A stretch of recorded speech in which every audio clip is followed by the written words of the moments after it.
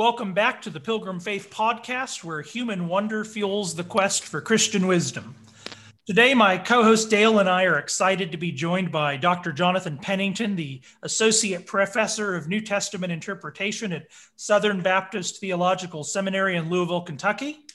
Dr. Pennington has written a number of books on New Testament theology, particularly on the Gospel of Matthew, but his most important accomplishment to date is very clearly his YouTube series, Cars, Coffee, and Theology, which will be sure to preserve his name for posterity. But more seriously, Dr. Pennington has recently published a fascinating volume entitled Jesus the Philosopher, Recovering the Wisdom Needed for the Good Life.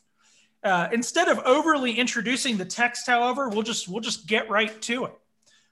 Dr. Pennington, perhaps we could just start with the book's main thesis that the biblical writers and the early church did, and that we can coherently look at Jesus as a philosopher. Given our current image of a philosopher, perhaps many of our listeners might be a bit surprised at this. But maybe the first thing we can do is just say, what did that mean? What did it mean to say somebody is a philosopher to the earliest Christians? And how does our contemporary image perhaps distort our ability to grasp that image well? Yeah, great. Well, thanks for having me. This is great. And just our pleasure. Little conversation we've had already before we hit record was super encouraging. It sounds like there's a lot of overlap of thinking, so that's super encouraging to me. Yes. Yeah. And I think it was probably not a Freudian slip, but the title is Jesus the Great Philosopher, not just Jesus the Philosopher. But that's okay. We'll one up. That's okay. It's okay. I missed that. Sorry, folks. Okay. I didn't mean to demote Jesus in the philosophical ranks. I just typo there. Yeah. Right. Actually, a friend of mine, when he was reading the manuscript in pre-pub form, he added EST and said, you should call it Jesus the Greatest Philosopher. And then I felt kind of bad not going with that suggestion. Okay, so I'm just following your bad leadership. Exactly. That's what's going on. Just another level lower. But yeah, I do think he's the greatest philosopher, and I think Christianity is the greatest philosophy of the world. But that's the, I'm not sure how to approach your good question there. There's so many angles I could come at it, more autobiographically or just sort of historically what's happened. But maybe I'll take a stab at both briefly. The basic idea of the book is that from the earliest days of the church, Jesus was thought of as a philosopher, and he was talked about as a philosopher. He was depicted in sacred art as a philosopher, and that really continues all the way up, I think, through the medieval, through into the Reformation, I think. I don't know if most probably aren't familiar with these kind of obscure works by Erasmus called his paraphrases, which are basically translations he did of the Bible that included commentary like built in. It's like an amplified Bible. They're fascinating. But I'm just thinking of like in his paraphrase of Matthew, he calls Jesus a philosopher. I mean, so there's already into the 16th century, Jesus is still regularly called a philosopher and thought of that way.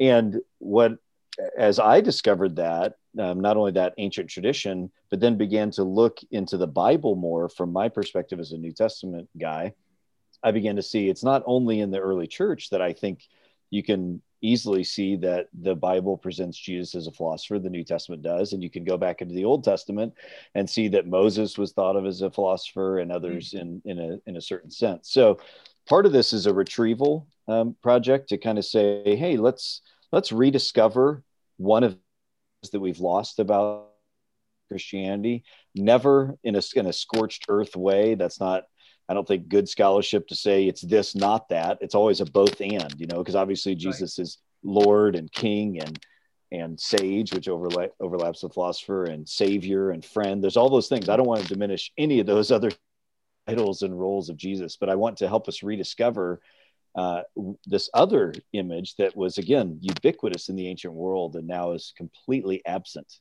I often joke, if you imagine, and as I do in the book, imagine going into a church and you see all these banners with names of Jesus, Savior, Friend, Shepherd, whatever. And if one of them said philosopher, we'd be like, what? What kind of crazy church have I come into? But I think that's exactly the point, that we've really lost something. Right. Yeah. And, I think what was so interesting about the book is that you really are helping us think or you're actually shedding away a lot of the modern notions of philosophy. When someone hears the word, a typical, layperson in the pews, when they hear the word, I'm taking a philosophy course, they might think, oh no, he's leaving the faith, right? He's discovering a new way to look at the world. When this really belonged to, in the cult life of Israel, belonged to the worship of Yahweh. Philosophy was simply a way of understanding reality and moving inside of reality to achieve a well-lived life. You talk about that a lot. And even the word philosophy is simply the love of wisdom. At Davenant Institute, we sort of use philosophy and wisdom interchangeably. But throughout the book, you can feel your lament that this notion, this understanding of philosophy has just been eroded. It doesn't actually mean what it used to mean. And perhaps you could take a minute and just talk to us about, and the book talks about how philosophy is now just in this abstract realm of ideas rather than seen as a way to live a holistic life, completely sort of like ordered towards the good.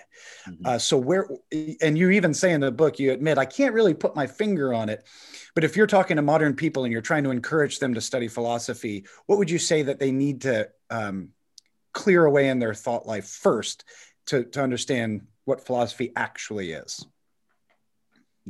Yeah, good question.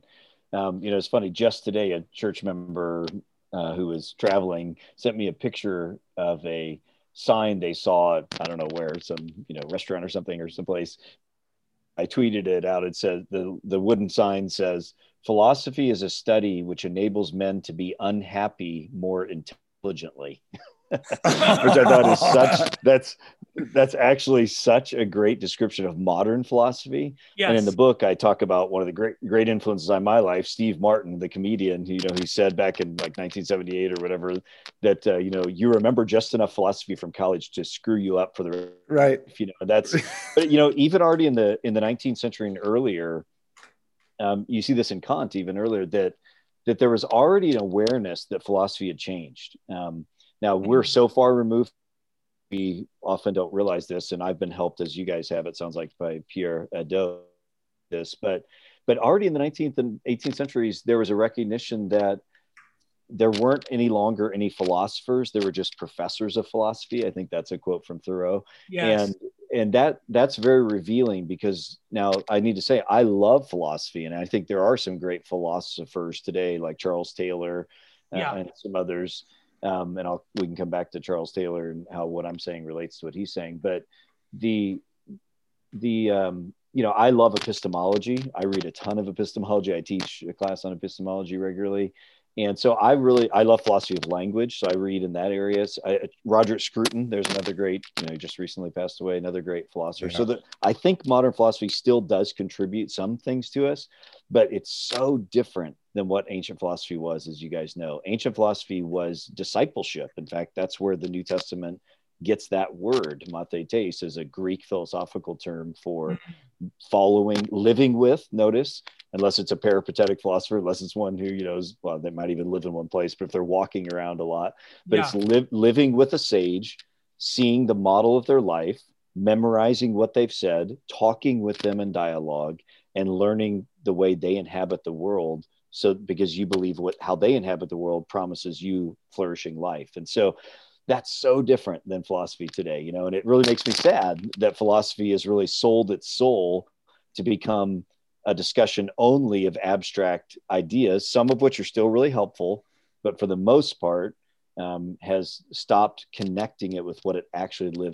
means to live well. And that's what I'm trying to kind of rediscover and reconnect. I'm not alone in this, of course, a lot of people talked about this, Alistair McIntyre and virtue, and there's lots of ways people have talked about this, but I'm trying to particularly wed it into the Christian faith and rediscover Christianity as the truest philosophy of the world. Yeah, there's another, I think he's also influenced by Hadot, a philosopher I really appreciate, Stephen R.L. Clark, he's a British philosopher who's written a number of just fascinating works, but he wrote a work called, I have it here, Ancient Mediterranean Philosophy. It's an introduction, but he points out in there that one of the things he's trying to do is talk about the transition from mythos to logos and sort of the what are all the sources, perhaps. It's just not that Plato sort of arose from nowhere, or were there sources from the East? And he talks about Israel. He actually has a whole section there on Israel. And apparently it was quite common for Rome sort of taking over the Mediterranean Empire, basically. It was apparently fairly common for Greece and late Greeks and early Romans to refer to Israel as a nation of philosophers. This was the only kind of thing they had to understand, these people that are kind of serving the one God and have this rigorous relationship to this collection of texts. And it's an interesting way of perhaps capturing some of the difference in the nuance between the term, sort of then and today. Maybe one thing I would want to ask in addition, if you talk about this in the book, I missed it. But do you think there's a sense in which, so one concern that I can imagine somebody having is something like where you nevertheless do get kind of emphasis on Jesus the sage in contemporary times is typically sort of in the sort of post-Jefferson liberal tradition, right? It's sort of Jesus the sayer of witty aphorisms or something like that. And, all the way up into the Jesus Seminar, you can kind of get these sort of here's these cryptic utterances that Jesus said, that sort of thing. Is there a sense in which, do you think that we could speak of Jesus not only as, and one thing you are clear about, just to be clear, is that Jesus is not only a philosopher, and you've already said that here, Jesus is a philosopher and all of the other things we've always said. But is there another sense in which you think we could theologically say Jesus was a philosopher for us? Not just sort of a philosopher to us, but that in as much as being the wise man, being the sage is just kind of part of the human commission since Adam, that Jesus is actually, there's also almost something redemptive, in fact, about him being, well, Paul calls him the wisdom of God, like instantiating that in such a way that he actually kind of fulfills it. Could we coherently say this, that Jesus fulfills the philosophical commission or something like that in that sense? It's actually part of his whole work, in a sense, to be that philosopher. I wonder how you'd respond to something like that. Yeah, that's really interesting. I can't say that I thought of it exactly that way, but I like it. It resonates, I think, with some other thoughts I've had. Maybe see if I can understand what you're saying exactly. So that in some way, even as he's the fulfillment, well, I'll say it this way, that I think one aspect of Christianity that maybe the Protestant tradition hasn't talked enough about, but is a big part of the older Christian tradition, is that Christianity is what enables us to become fully human. And that's the telos. And this is how Aquinas talked a lot, and others. Right. And he just really represents the apex of the most ancient Christian tradition. Right. And that is that you have to understand humanity or theological anthropology from a eschatological perspective, so that you look at the telos of humanity, which is the beatific vision, and that is how you understand what humanity is. It's going towards that. And so this idea that, again, as Protestants, we don't talk enough about, I think, that Christianity transforms us to reconnect, this is the second Adam idea, to be able to enter into the fullness of our humanity. And that's our telos, that we're actually going to be transformed into the fullness of humanity.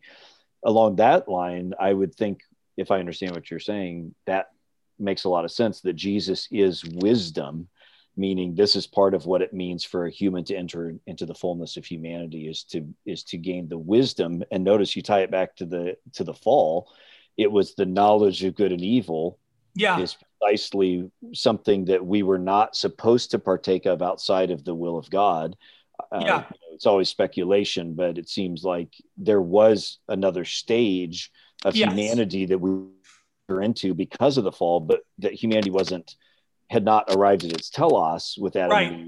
It was still going to mature, and it seems like some kind of knowledge or wisdom was part of what we were going to gain if we would not have been rebellious. And so it seems like Jesus as the second Adam would be the sort of the completion of that by union with him and by the work of the Spirit we can enter into as well. Yeah. Is that what you're getting at? Or I think that's right. That Yeah, I think that connects. In other words, like that there is some there's some connection between the Christ the sage and the very work of Christ. In other words, there's a sense in which he's fulfilling all of the offices of man in a single life, like and that him being the wise man is part of the reason God can say this is glorify him, in a sense, like he's fulfilled the commission. And really in the biblical theology, I guess we can see that Christ is sort of glorified, and our own glorification is sort of echoing the pattern of what he's already achieved. And his sagedom, I think it would be intriguing to think of his sagedom as part of that.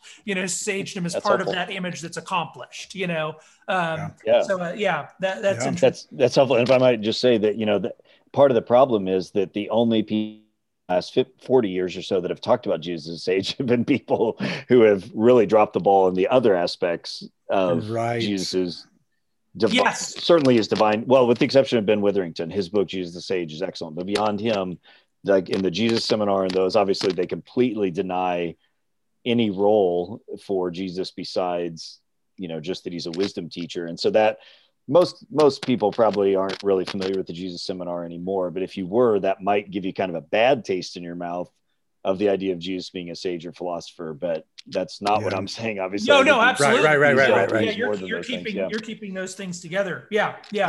Fascinating. Dr. Pennington, one thing that Joe and I were talking about near the end of your book, you start talking about happiness. You use the word happy a lot. And it always strikes me because when I use the word happy, I feel like I have to qualify it. When I have to say, Christianity does contribute to my happiness, I always have to say, and what I mean by that is some approximation of joy and satisfaction and fullness of life and peace, So I'm trying to weave inside of the word happy virtue. And I'm trying to say when you accomplish a well-ordered life that's headed towards the good, then you feel at peace with yourself and with the cosmos, and you're in a right relationship with God. I guess I don't have to say much about how people today, especially coming out of 2020 and going into 2021, a lot of people just aren't happy. So maybe it would be helpful if you clarify, like, what is happiness in its fullest sense, in the sense that you mean it, and then what does wisdom do? How does wisdom function as sort of a medium through which people can find themselves in in this state called happiness? Yeah, that's a great question. I'm ambivalent about the word happy itself because of the qualifications that it does always need. It's become a very weak word that, as I think I say in the book, it basically means a temporary state of pleasure that you're aware of emotionally and something, which is, of course, not what it meant.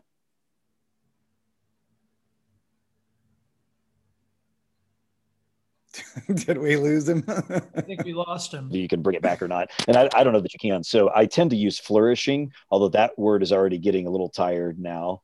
And I tend to use the word thriving as well.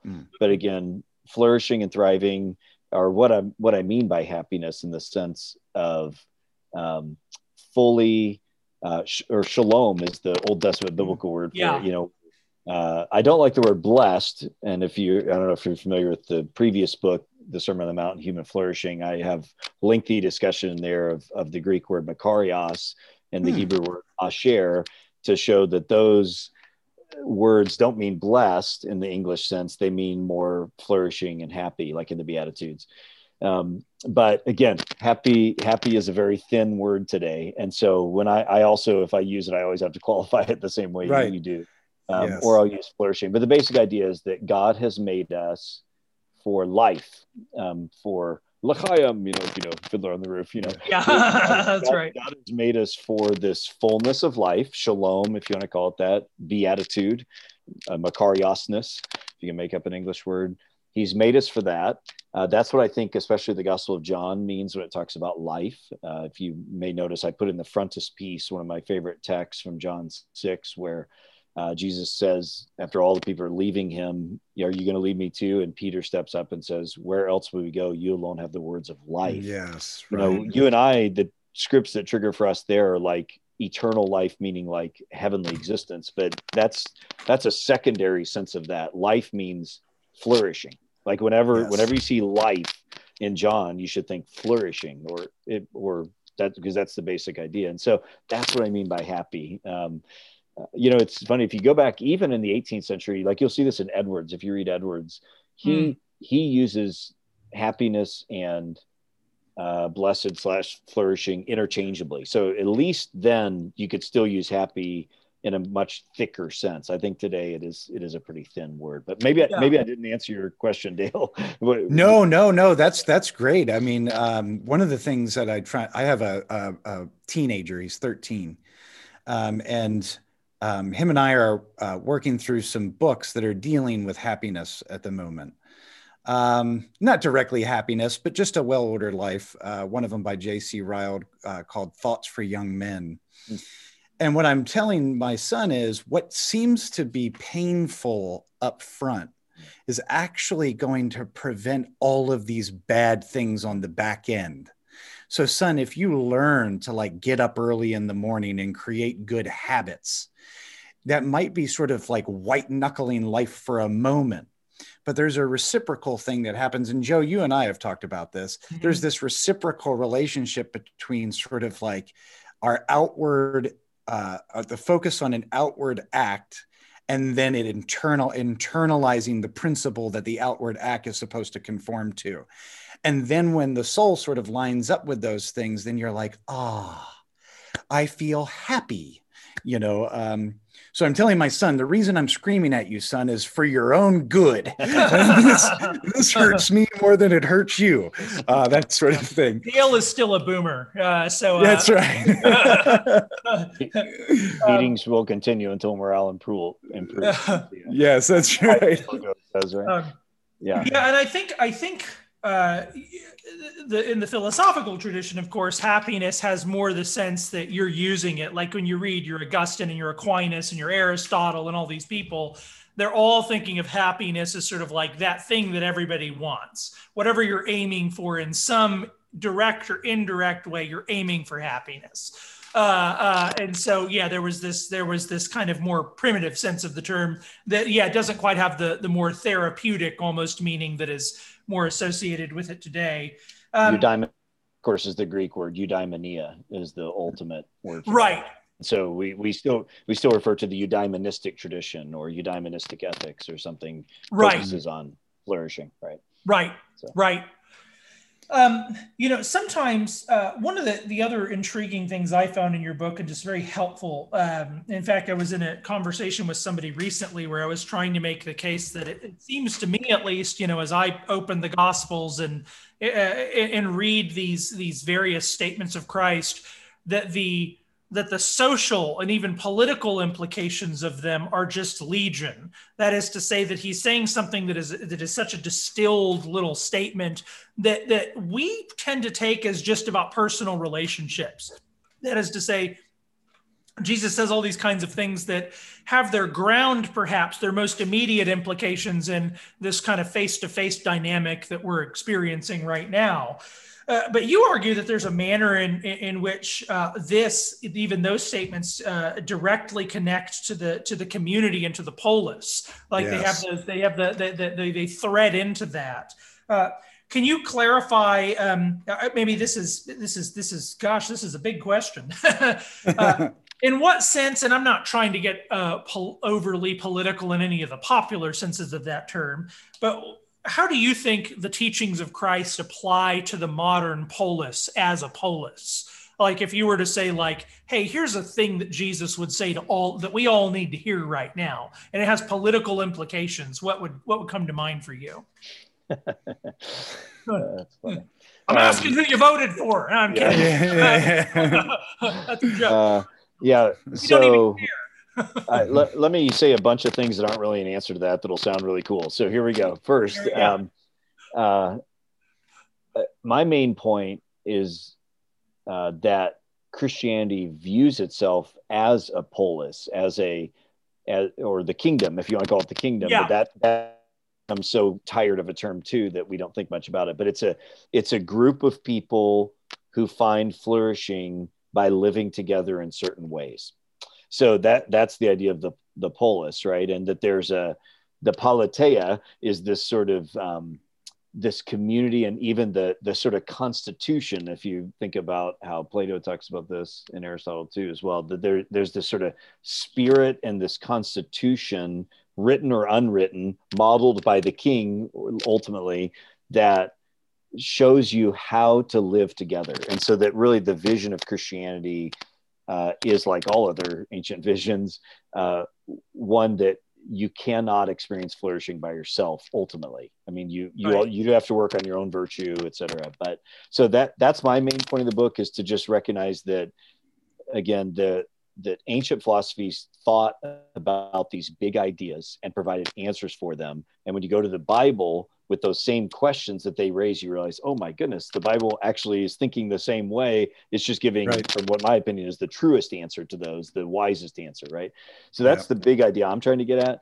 That's it's kind of more of an inward facing. The outward facing, what I think you're asking, and that is, how does then Christianity relate to the world in which it finds itself? And I will just say, I've been helped by many people. Peter Leithart, I talk about in there. I don't talk about O'Donovan very much, but Oliver O'Donovan, I'm no expert on him, but from what I understand, I'd be most aligned with where he is. But I feel so inadequate in the area of public theology. I mean, I still feel like that's kind of a horizon that We're there with trying you. to get to. Right. Even though I care very much about it, but I just feel very appropriately sober in my own confidence about saying anything in that area. I really want to know that area more, and I'm working towards it, but I really just feel very inadequate. Sure. Yeah, I wonder. I care about it. Yeah. Yes. Well, in that same vein, I think this is around the section where you also talk about relationships, friendships. Mm-hmm. I mean, you sort of move from the atom of friendship into the collection of friendships, the collection of individuals, and the polis. And you're also talking about familial relationships. I think that this was probably my favorite part of the book, because I'm a deeply relational guy. Anybody that knows me will just, Dale's friends with everyone. And if I'm not friends with you, it's for a really good reason. So, but I particularly liked how you pointed out the awkwardness that male friendships have in the modern age. And it's something that I've written about and have spoken about for years now. And you talk about Jonathan and David.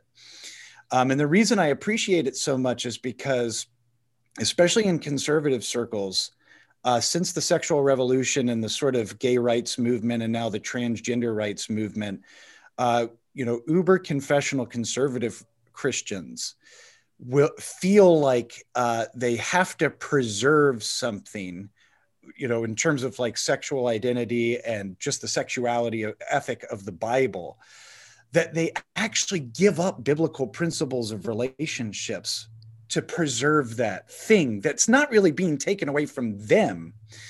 And that seems to me to be a tragedy, because I actually can't function. I can't actually do life well without my group of very intimate male friends. Mm-hmm. And I'm blessed to have a wife that understands the necessity for those relationships. And she very much is encouraging me to have them. And I've watched my own life flourish because of them. Maybe not to throw you another hard one. I'm the guy that asks the easy questions, by the way. Joe's always the but what are some real practical things that we can do to pursue these relationships, to pursue these intimate relationships, whether that be in the context of our church, with our neighbors that are right next door to us, or just people we meet in the grocery store or whatever? How do we get out of this the individualistic sort of impulse of modern man to turn outward and sort of feel vulnerable without, quote unquote, feeling gay? Mm-hmm. Yeah. Boy, I care about this a ton too.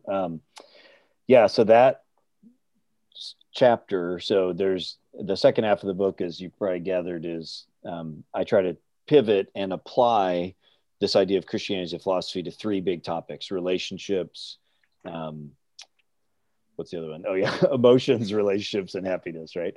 And Yes. so that's in that Yep. of the three sort of applications. And so that for me was a really important personal part of the book, because I too have been blessed with some amazing friendships, and I'm very intentional about cultivating my friendships with a few people. And so for me, that was really a meaning research and writing time to sort of dig more deeply into that. And once again, to find that in ancient philosophy, they thought a ton about friendship. You know, I mean, it was like so central to their idea of flourishing, and it just resonated with what experience has been as well, and kind of gave me a way to an art to pursue even more.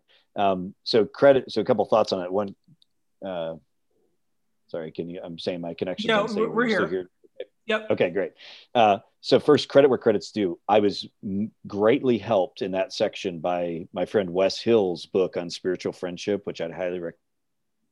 And especially the idea that, and so this is really, I run the men's ministry among other things at my church, and this has really become central to what I'm doing in our men's ministry, which is a very atypical men's ministry. It's not about, everybody being macho together, although there's plenty of that too, I guess, but it's about connecting. The motto of our men's ministry is connect men with God, connect men with each other, and recognizing that both of those are actually essential for a man to flourish. He needs to be connected with God, and he needs to be connected to other men. And if either of those are missing, you're not going to flourish. That's the kind of vision of the men's ministry I'm running. So friendship is essential to that. And one of the big things I got from Wes's book is the idea that so many ways that we think about romantic relationships now, probably from the 19th century, especially on, from the Romantic era and on, are ways that in the previous world, they thought about same gender relationships. So even the idea of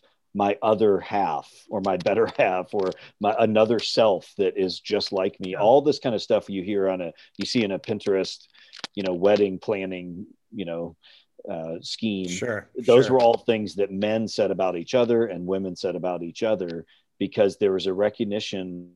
Here's how boldly I'd say it, is that I think no marriage can really thrive if both of the partners don't have very significant same gender relationships outside of the marriage, because those are really what provide the ballast for us to develop as men and women, because sexuality is a great thing, but it also jacks everything up too. It just really, it messes stuff up. And so, I mean, I don't mean it's all negative. I just mean, right. it adds an element that is very different. And so I just really believe, ancient people believe as well, men need men and women need women.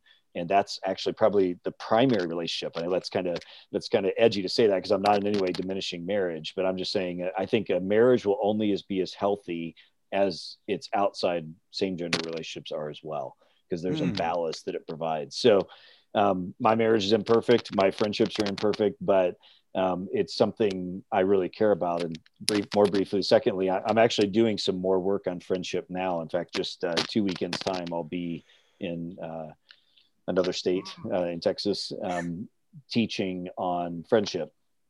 Cool. So I'm developing more. And just this week, I'll just throw out to you this new idea here. So practical tips. That's what I'm asking myself too. Like, how do I teach people how to pursue friendship? Well, the acronym I've come up with so far is ITTP, which would be intentional, thought, time, and presence. So as I think about my relationships with some dear male friends, how there's always a natural affinity, there's always that, and that's okay. It's okay. There's some people I just like better than others and feel more comfortable with.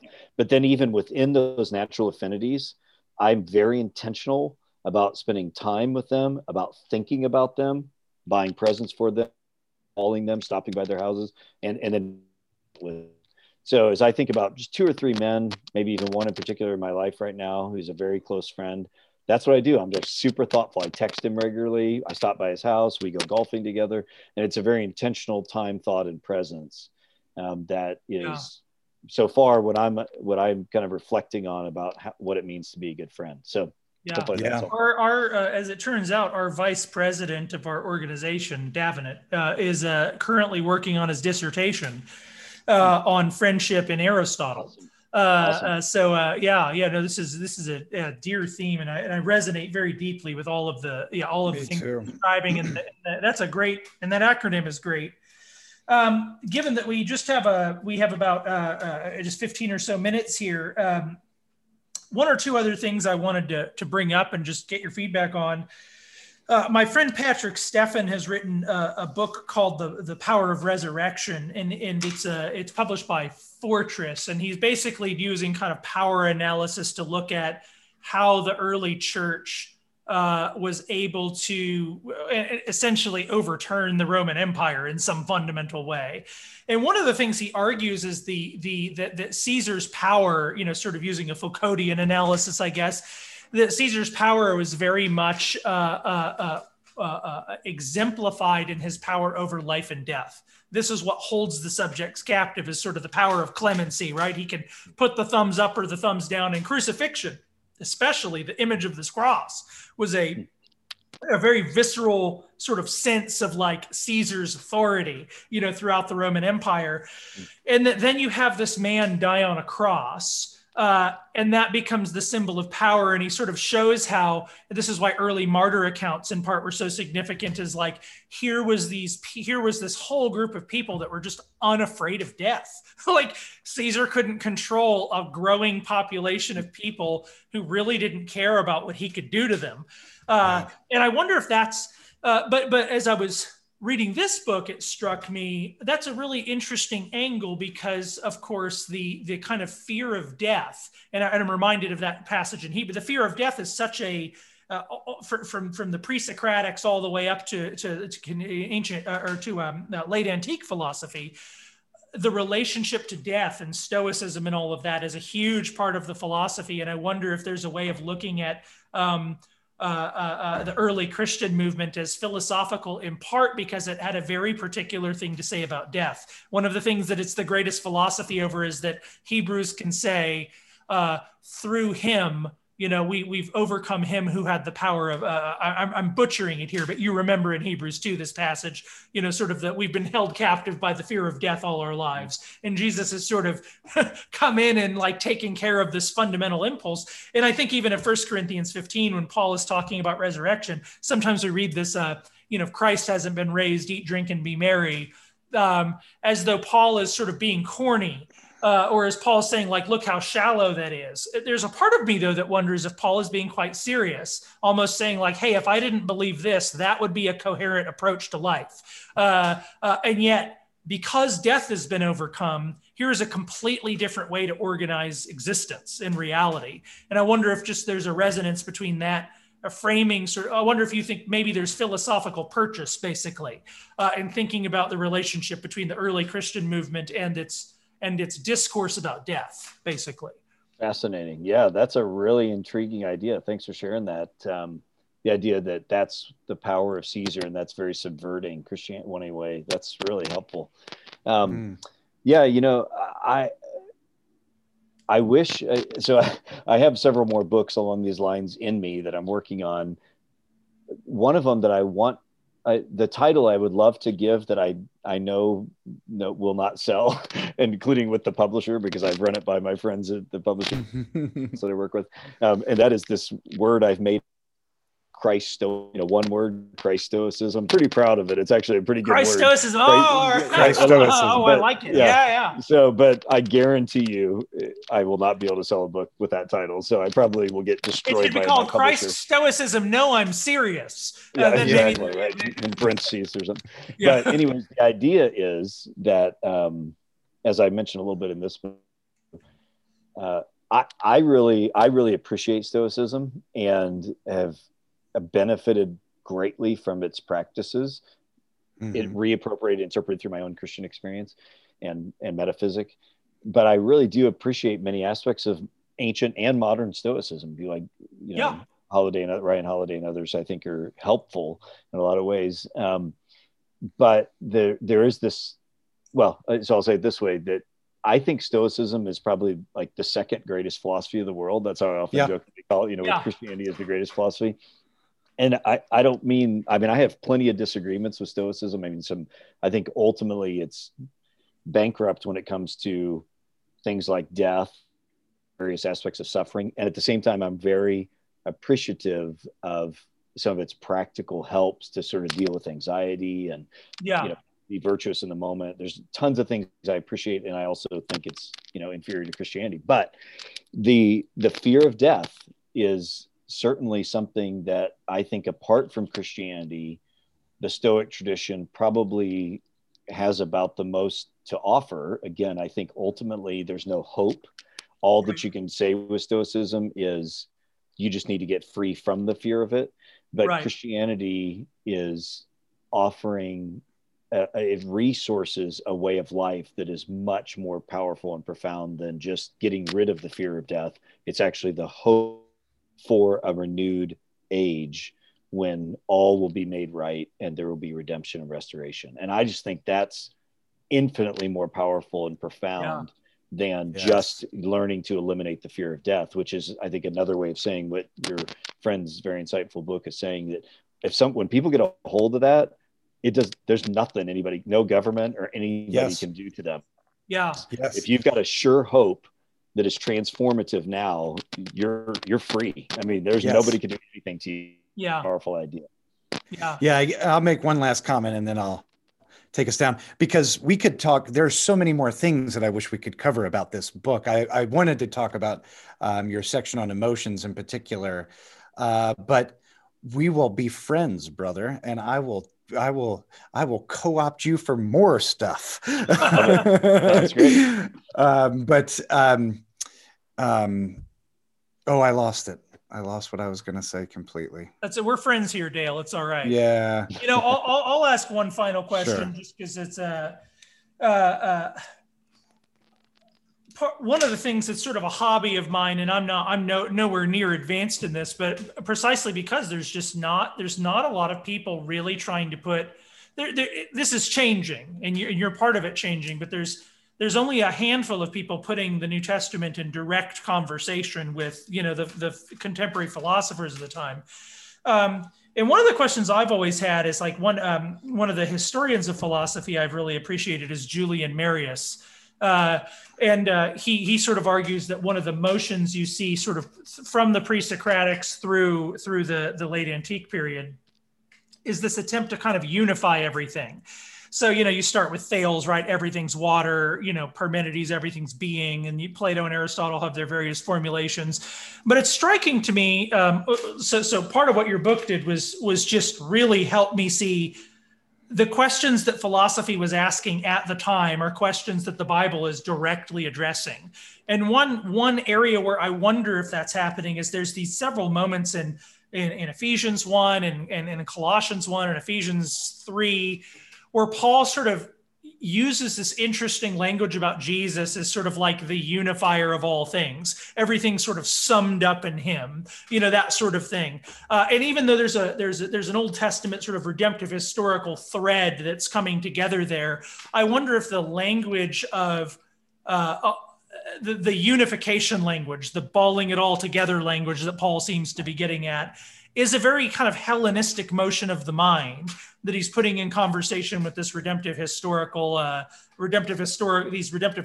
threads. And I wonder if that's even like you would know this better than me, if that's even like a plausible question to ask, or if that's obviously wrong, I guess. No, I think it's exactly, and that's what I'm trying to been mentioned, the biggest smoking gun, Logos. John 1 calls Jesus the Logos. That's right. So obviously a great Greek philosophical cosmological term. Like it's the blueprint for how all things are held together. And so and then Colossians, in him all things hold together, etc. Yeah, so totally agree. I think it's the right question. That's what I'm trying to show, is that again, ancient philosophy or any religion or philosophy worth its salt is going to have a metaphysic. It's going to have an understanding of how the cosmos exists, came into being, functions, exists, holds together. Because for the ancient philosophers, you have to know that if you're going to have an ethic, because your ethic is not going to work if it doesn't correspond with the nature of reality, right? So, Right. so whatever you have, whatever cosmology you have is directly organically going to affect your ethic, because your ethic is living in according with nature. Okay. Yes. And so the Bible is presenting itself from Genesis 1:1 on as a very distinct view of how the world came into being, how it is sustained, and how it exists, and where it's going to go, what its telos is.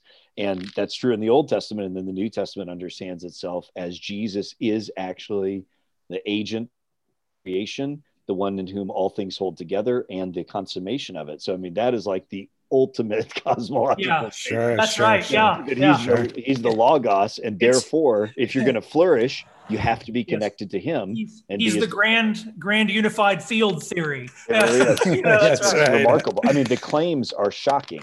Yes. And that's why I really do believe, along with my and Tim Gambis and others who've argued this, that if you want to find the most sort of universal Pauline theology, it's actually in Ephesians and Colossians. Like Yeah.